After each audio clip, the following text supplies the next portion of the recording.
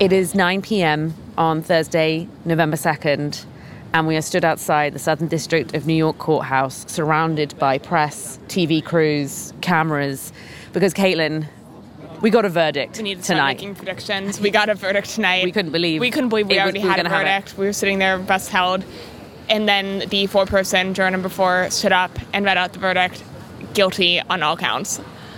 And it was just such a shocking moment in the room. First of all, it was happening so quickly, and then to hear that Sam Bankman-Fried was guilty on 7 counts. Yeah, and we were sitting behind Bankman-Fried's parents, who were in shock and dismay.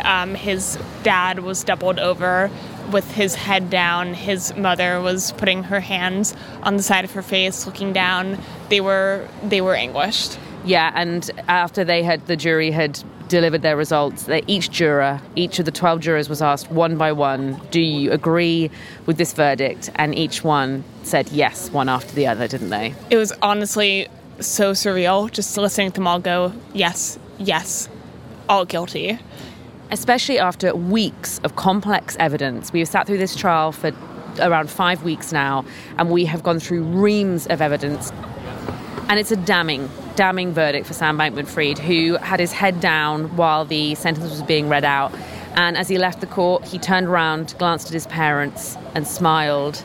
And we have a statement, don't we, this evening from his lawyer, Mark Cohen. Yeah, as soon as we'd gotten out of court, there was a statement waiting for us. Mark Cohen, Bankman-Fried's attorney, said, quote, "We respect the jury's decision, but we are very disappointed with the result. Mr. Bankman-Fried maintains his innocence and will continue to vigorously fight the charges against him."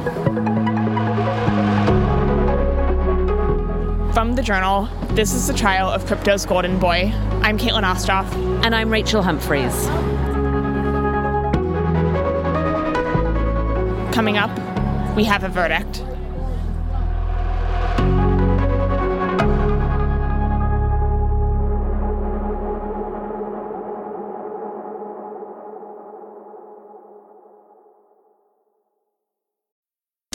This episode is brought to you by Vonage. With Vonage Video API, your developers can easily create custom video experiences tailored to your business. Enhance every conversation with live video, whether it's delivering faster tech support, improving customer service, or enabling interactive meetings and events. Unlock the true video potential of your business. Discover how at Vonage.com. This episode is brought to you by ServiceNow. Everyone's talking about AI. Everyone. But where do you start? How can it actually help your business? The ServiceNow platform brings intelligence into every corner of your company. So every person, every system, every process, everything works better. Put AI to work. Tap the banner or go to servicenow.com/GenAI to see how.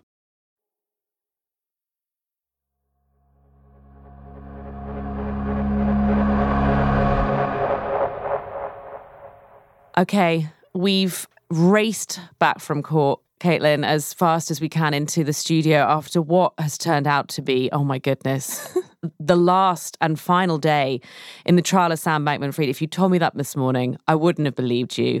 It's been a whirlwind few hours, but it didn't start that way today. It started very calmly. No, it started off with us thinking it would be a fairly dull day. Thought I might have evening plans, you know?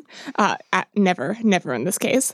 Because before handing the case to the jury, Judge Lewis Kaplan went through all of the charges against Bankman-Fried, and it took him a while to get through explaining all of those to the jury, close to 4 hours. Yeah, and although he did throw in a few funny one-liners, as is characteristic of Judge Kaplan, to try and liven things up, but it was pretty dry. But let's go through those charges, if you can, Caitlin, more quickly than Kaplan did.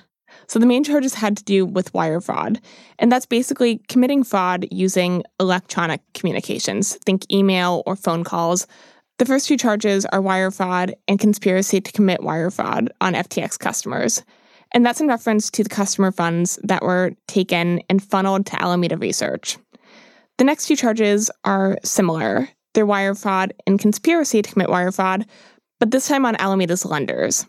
And that has to do with the spreadsheets we've previously discussed that Caroline Ellison testified Alameda sent to lenders that made them seem more financially stable than they actually were. And so that's counts 3 and 4. And the other 3 charges are conspiracy charges, and they vary a little bit: conspiracy to commit securities fraud, commodities fraud, and money laundering. And after reading 60 pages of instructions to the jury, Judge Kaplan sent them to a secret room that we, the press, and also lawyers are not privy to. And they started deliberating, and that was around 3:15 on Thursday afternoon.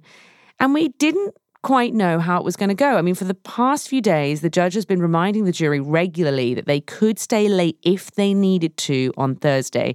And he did everything to make this an appealing option. He offered them a government pizza party, basically said, we'll give you pizza, which I noticed the jury sort of perked up a little bit when they knew these perks were being offered, and also some cars home.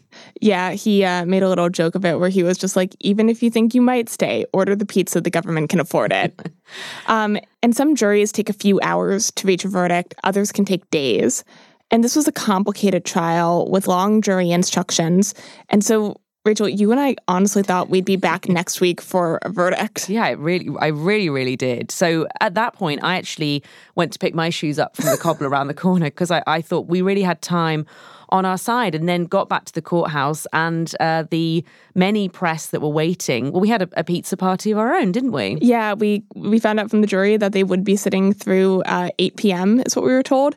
And so we decided to organize our own pizza party. And we discovered one last feature of the Courthouse Cafe, which is the Courthouse gift Cafe that keeps on giving, which is that you can order a whole pizza from it. And so the press got together. We love lists. We had a list of everyone who's going to be staying, and we ordered a couple of pizzas, the same pizzas the jury got from the cafeteria.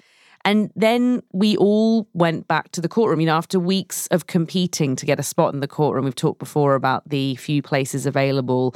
We were all just allowed to go in there, and we waited as we were just told to do. And as we were waiting, we were trying to keep track of the notes that the jury were passing out from the jury room, and we were trying to decipher what was going on through those notes, because they can basically send notes to the judge with questions or asking for instructions. Right, and pretty soon after we finished the dinner hour, which ended at 7, the judge came into the courtroom and read off a couple of notes that he had gotten from the jury. And what happens is that all of the lawyers come back into the courtroom, as does Bankman-Fried and his defense attorneys. And we were all just kind of on the edge of our seats because we don't know what the note says. And so we're already thinking, could this be a verdict? And, the judge read it, and they wanted highlighters and some Post-it notes. It was a bit of an anticlimax, to be said. And so all of our adrenaline levels dropped a little bit. But they also asked to see some testimony from 2 of the witnesses who were investors in FTX. And so we were thinking that they were probably up to about the 5th charge against Bankman-Fried, which was a conspiracy to commit securities fraud charge. And so it looked like they had gotten through most of the charges, but we were still thinking, it was almost 8 o'clock. The jury probably had some questions they needed to resolve. And again, we still foolishly did not think that there would be a verdict immediately. Yeah, I was talking to people in the courtroom, some who've been court reporters for many years or who have been in many trials, and they all said there's no way there'll be a verdict tonight. The charges that Judge Kaplan read out today, they took hours. It's going to take them a while. But it seemed that, those few questions that they asked were the only ones, and the jury resolved those questions pretty fast, because at around 7:37 p.m., the jury sent another note to Judge Kaplan saying basically, we've got it. We've made a decision. And when that was read out in the courtroom, there was just this gasp. I mean, everyone was so shocked, and everyone just started rushing around, trying to get in their seats. All these lawyers started to flood into the courtroom. Suddenly, the room became alive. The courthouse was pretty dark. It's closed for the day by this point, but all these people appeared, and everyone was squeezing into the gallery. Bankman-Fried's parents were there. I mean, it was just packed. Yeah, usually they kind of have their own row for them and Bankman-Fried's spokesman. And this time they were just wedged in next to reporters. There was no delineation as to who was who. I looked at you. You looked pretty shocked. I was in such shock that we had already gotten the verdict. The adrenaline came back. Yeah. And then the jury walked in, and we were told the person who would speak for them was juror number 4, the 4-person, and everyone was staring at her in anticipation. And she stood up and she handed a sheet with the charges and their verdict to the judge.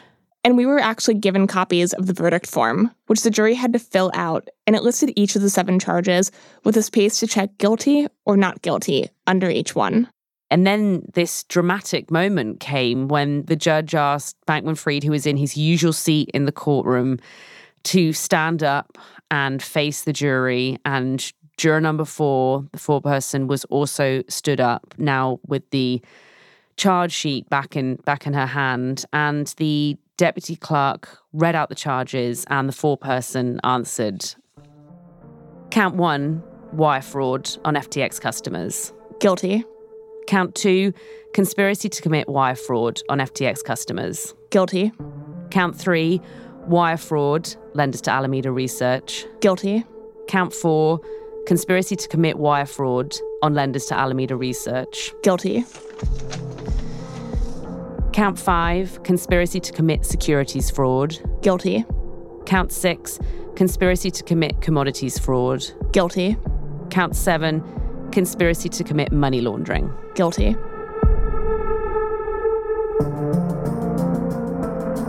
And through all of that, Bankman-Fried looked down. Yeah, it was a really kind of, it was just silence in the courtroom. And the judge dismissed everyone, and we ran for the exit. Yeah, everyone rushed out of the courtroom. We all ran to the elevators, and the press were all trying to cram in to get downstairs so they could get a chance to see the lawyers outside the front of the courthouse, where already cameras were set up, waiting, microphones were waiting. And as I got to the front of the courthouse, I rushed towards Bankman-Fried's lawyers as they came out of court, heads slightly bowed, and they were with Sam Bankman-Fried's spokesman, Mark Botnick, and he was dodging reporters. What's Sam Fried like? What are you hoping Got for nothing, at sentencing? guys. What are you hoping for at sentencing? What is your plan for the appeal? And of course, the government was happy. Prosecutors came down to the front of the courthouse and stood in a line behind U.S. Attorney Damian Williams. And he told the press that Bankman-Fried had perpetrated one of the biggest financial frauds in American history. It's a warning, this case, to every single fraudster out there who thinks that they're untouchable, or that their crimes are too complex for us to catch, or that they're too powerful for us to prosecute, or that they could try to talk their way out of it when they get caught. Those folks should think again and cut it out. And if they don't, I promise we'll have enough handcuffs for all of them. Caitlin, wow, I kind of almost don't know what to say at this point. It's just been... The sleep deprivation doesn't help. Yeah, such an intense few hours. But you've been reporting on Sam Bankman-Fried and this story for so long. What are you thinking on? What are you reflecting on right now? It's funny. It's been a year of reporting on this collapse, and there's still so much to unpack. But what's really uncanny and almost darkly poetic is that it was exactly 1 year ago, November 2nd, that CoinDesk published the article showing the financial relationship between FTX and Alameda Research. And that was the article that really started this whole cascade that within a week and a half brought FTX, Alameda Research, and Bankman-Fried down. Yeah, and it's just incredible, really, that it's taken just a year from that article for us to come to this moment today. But as you said... Crypto moves in dog years. Crypto moves in dog years. Everything is different in crypto. But this story is far from over. This is not the end. There's still sentencing for Bankman-Fried. He has another trial.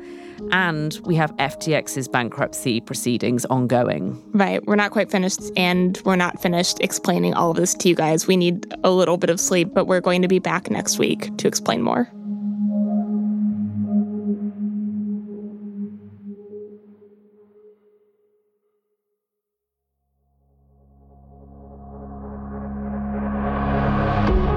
That's all for today, Friday, November 3rd. The Trial of Crypto's Golden Boy is part of The Journal, which is a co-production of Spotify and The Wall Street Journal. I'm Caitlin Ostroff. And I'm Rachel Humphreys. Thanks for listening. Check back for more updates next week.